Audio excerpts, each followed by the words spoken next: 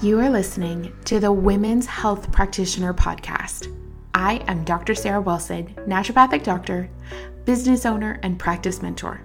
And I am on a mission to change how women access healthcare and to change the lives and businesses of the practitioners who are delivering that healthcare. On the Women's Health Practitioner Podcast, we are going to dive into the latest evidence that you need to know to provide your patients with the highest standard protocols. We are also going to talk about business principles, mindset challenges, and all of the things that are holding you back from giving yourself and your patients the best possible experience. I cannot wait to dive into the behind the scenes of how I support and educate both my patients and practitioners and bring you the latest and greatest in things that you need to know to thrive and to help your patients to do the same. Sit back, relax, enjoy the listen, and I cannot wait to hear from you in the reviews and also on Instagram. Hello everyone and welcome back. I am going to be expanding today on my conversation from our last episode. And I am going to be talking about a question that I got so much during my talk at this event and that I get all the time in my different mentorship programs. And it's this question of what happens when we don't have a diagnosis, because so much of the time we don't. So the most recent talk that I gave was all about how hormones and inflammation cannot be separated. We can. You could do whatever you want to do. But we should not, I don't think, be looking at hormones and inflammation in a silo. So an example of this is when we're working in the world of fertility. For example, if you are taking the lens of, okay, well, we just need to pulse GnRH, we need to lower androgens, and we need to increase progesterone, and that's what we need to do, then you're missing the majority of the causes of infertility.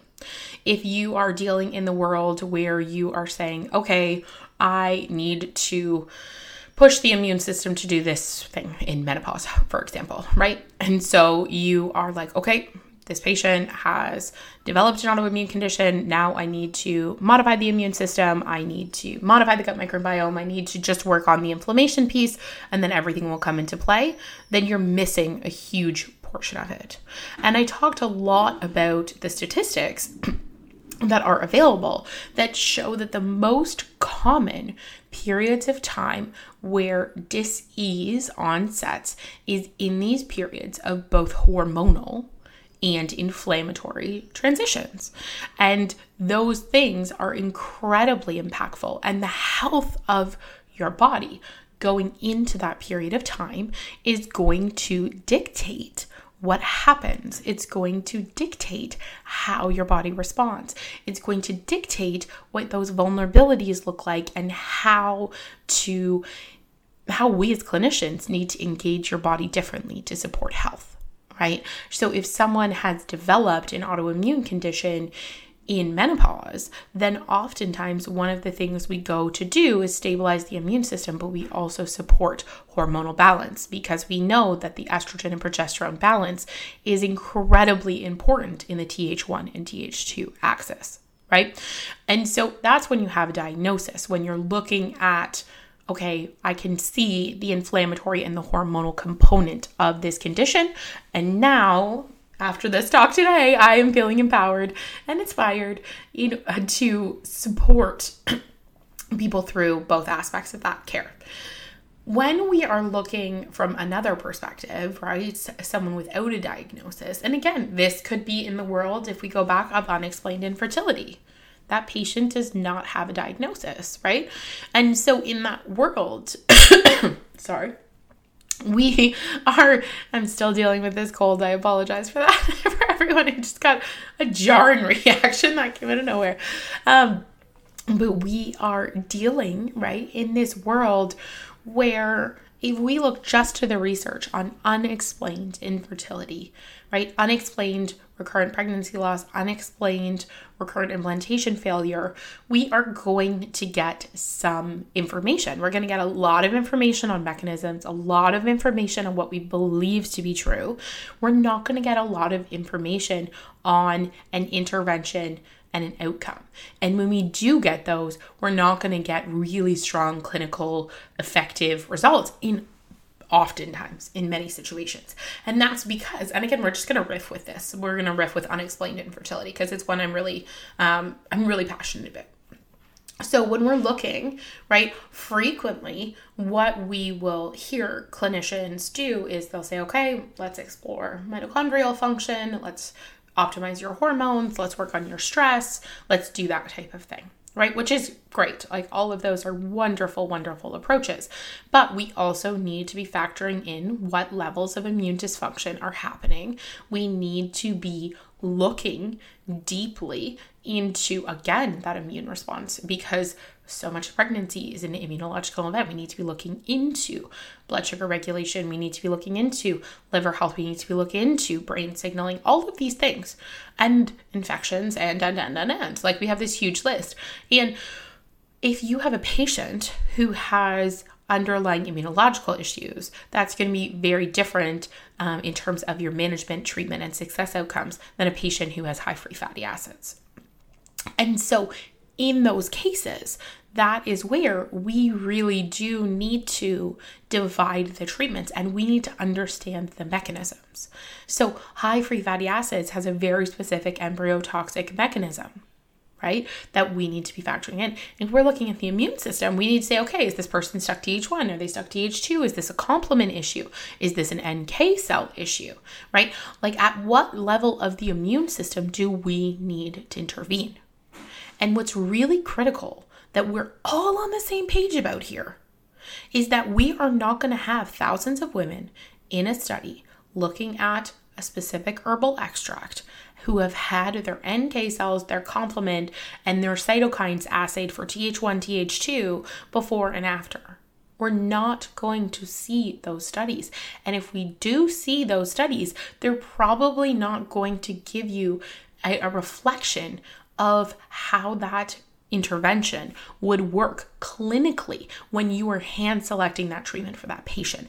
Again, I'm going to say it, the beauty of our medicine. We can look in that situation, right? And if you have access to cytokine assays and much deeper immunological testing, then like have that or in your scope. In Ontario, we don't. And so if I get handed that research or that data, right? So they've worked with a fertility clinic, they've run the reports, they get handed to me. I can look at that. I can look at their gut microbiome. I can look at those hormone levels. I can look at how they're responding to medication, right? I can look at all of those pieces. Then I can do my deeper investigative testing to make sure that nothing's being missed from an immune system perspective. I can advocate for testing things that are not in my scope that should be run. And then I can put all those pieces together and say, wonderful. Now I look to the mechanisms in the research through which I know this is impacting people and I can extrapolate. That is what I call evidence-informed care. That's not evidence-based care. It's evidence-informed care. So what does that look like? Okay, we have a patient and we know that uterine NK cells are involved in, I'll use recurrent pregnancy loss as an example. Okay, so then we also know that uterine NK cells are affected by a specific herbal extract. So in that situation, there's no research on recurrent pregnancy loss and that specific extract. But you can extrapolate, right? Sometimes appropriately and sometimes inappropriately, which is totally fine. That would be a decent treatment outcome, right? Or a decent treatment approach. And you can address all of the other factors you see, taking an integrative and functional approach, right? You're saying functionally, if this person is as healthy as possible, their NK cells don't matter. So let's work on all the reasons why that NK cell wants to be out of control. Okay. And then we are going to help to support them in their path forward. And recurrent pregnancy loss is a diagnosis, right? So you can put in recurrent pregnancy loss and you can get a list of different RCTs and different things that have been involved. Now, if you have a patient, which is my practice, which is why I've become so passionate about this, if you have a patient who's seen 5 other NDs and they've gone through that list of most likely to be applicable, right? We all have that standard database where it's like insufficient evidence to intervene here, or likely effective, right? So if you go through all your likely effectives, do we just say to that patient, I'm so sorry, there's nothing for you here? Or do we say, let's go a level deeper? And my practice has been the reason why I always choose a level deeper. That, and to be completely honest, working in a research lab, I saw it takes 10 to 17 years in order for a research study that I'm doing that has very significant clinical impact to be picked up and used. And so that's why I got into naturopathic mentorship and subsequently mentorship, or naturopathic medicine and then into mentorship, because I didn't want my patients to have to wait to get results. I didn't want practitioners to have to sit there twiddling their thumbs and being like, okay, well, PCOS, I guess our only options are berberine and vitamin D and myonostal, and off to the races. And if that doesn't work for your patient, oh well, good luck, right? We can do so much better than that. And again, those are all conditions that have a diagnosis. So where do you even start with the patient who generally feels unwell? Where do you even start with the patient who has low libido that we're seeing a ton, or hair loss, right? It's, again, hair loss is quote unquote a diagnosis, right? You can put telogen effluvium or whatever you want in your chart, but it's not telling you the constitution. It is not telling you what you need to assess. So then you end up with a laundry list. And if you're sitting in PubMed, especially the I don't feel like myself, which I get all the time, or weight loss resistance, right? Brain fog, fatigue, we get all of these things. And it's like, okay, well, now I have a DDX list of about 30 things. Let's do some blood work and see what comes back. That blood work, if you don't know how to functionally interpret it, and again, with blood work, so important. I wasn't even thinking we were going to go here today, but it's absolutely critical that you understand that from that blood work perspective, right, what we are looking at is not just the individual marker and saying, oh, here's the functional range of the individual marker. If you've gotten there, you're a step ahead most, right? But it's also looking at the pattern. When you can look through all the labs and pick out a pattern that tells you a story, that gives you a direction to go, yes. But there's also no RCT on a specific pattern in blood work that suggests that there's issues happening.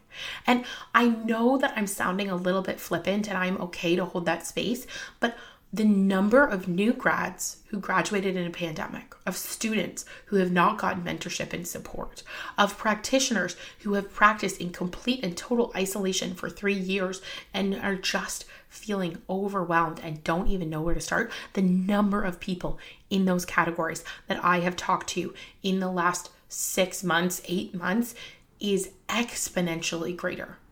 Like when I first started this business, it was because there was an appetite for knowing what actually worked in each condition, not just the research, but what worked in each condition. And I was the only kid on the block. There was no one else teaching about and saying, here's my protocol for all of these most common conditions. No one was doing that. That was 5 years ago, 6 years ago now, right? And so I was like, okay, well, I guess I'm going to fill this void because I have NDs booking into my schedule to ask me patient questions. No one was doing live mentorship. Everyone was in silos. And so that was the passion for what got me started. And what I stay here for is all of the people who were still sitting, even more people, I think now, who were sitting in that camp of, I don't know which side to choose. I don't know how to practice. I don't have enough experience to know what works. I haven't seen enough patients through a mentored experience. Because that's the thing. That's what should happen, is you should be able to bring a case that someone's not getting better and have your hand held all through school to be like, okay, here's different approaches. Here's things to think about. Here's how we can do that. But when you're sitting at home alone, seeing a patient virtually, you're not getting the benefits of that round table experience. And that's what's really, really critical, is that we're balancing these concepts, that we're giving people the space and the time in order to learn in supported containers. And so that is, again, a big piece of what I wanted to drive home after this conference and even after the last 6 months is if you're feeling overwhelmed, right? You're feeling absolutely just at capacity with one method or the other, know that it's okay to combine. And if you're feeling like you're straddling research so hard and you're straddling these databases so hard because you actually don't know what works, and you haven't had the clinical support and mentorship to know what actually works, then get the clinical support and mentorship. Right? If you feel like you don't even know how to navigate PubMed, you don't even know where to start, and so you're just using seed cycling and cold therapies, right? For example, I know none of you guys are doing that, but I use the example, even this, honestly, fish oil, probiotic, vitamin D, food sensitivity test. If that's all you're doing, then you can do so much better for your patients. But that's where so many NDs are comfortable. If I eliminate the foods, if I give them vitamin D and a fish oil and a probiotic, then something will shift. Well, newsflash, our patients are demanding more. Our patients are more educated than ever. Our patients are more complex than ever. Our patients have seen more doctors than ever, which means you're not necessarily triaging. Like, we don't see very often in our practice people who have had no exposure to health information. Right? We don't see people who are coming in and saying, oh, you know what? I've never heard of naturopathic medicine. And like, sure, why not? They're coming in saying, I want blood work. They're coming in saying, I know you take a different approach. They're coming in with the expectation that we are going to dig deep and we are going to give them information about their bodies. They are coming in knowing that we have the ability to be the integrators of the medical system. And that's what I always say. We are the integrators of the medical system. So what does that mean? Integrators of the medical system, right?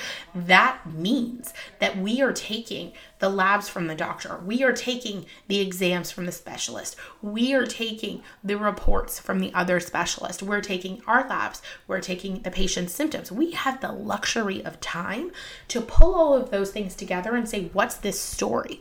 What is this story telling me? What is this pattern telling me? What is this patient? What clues am I to get here from this patient's experience? And that is not what we're taught to do. Right? We're taught to sit there, we're taught to listen, which we all should be good listeners, great. And we're taught to, again, meet the patient where they're at and give them these specific recommendations and recommend blood work if it's not too expensive, and recommend supplement if it's not too expensive, and hope for the best. But we have the capacity and the potential to be next level integrators. That's why we're seeing more naturopathic doctors working in hospitals and integrative environments than we ever have before. It's because this is where our power circle is when we know how to step into it, right? Again, just like I said last time, the medical model is being forced to go off label for so many different medications. We are being forced to go out off label, quote unquote, and out of the original scope we defined ourselves to be the best integrators we can be for our patients. So going back to what we originally came into this with, what happens when you don't have a diagnosis, right? When a patient comes in without a diagnosis, we look for the patterns. We assess everything. We assess blood sugar. We assess inflammation. We assess viruses and exposures and environmental exposures. We assess nutrients and sufficiency. We can assess mitochondrial function and hormones and oxidative stress. We can assess like hormones. I can go on and on and on. We assess those things. We integrate the information. We look at the pattern. We use foundational physiology to deeply understand the patterns that are at play. We look to our deep knowledge of those foundational physiological concepts, and we say, this patient clearly has a pattern within their immune system, their blood sugar regulation, and their liver, and that's where I need to start. And then we look to evidence, and we look to evidence in all sorts. We look to research on PubMed, and then we look to clinical applicability, and we say what is going to work best in this situation, and then we get the mentorship when it does or doesn't work.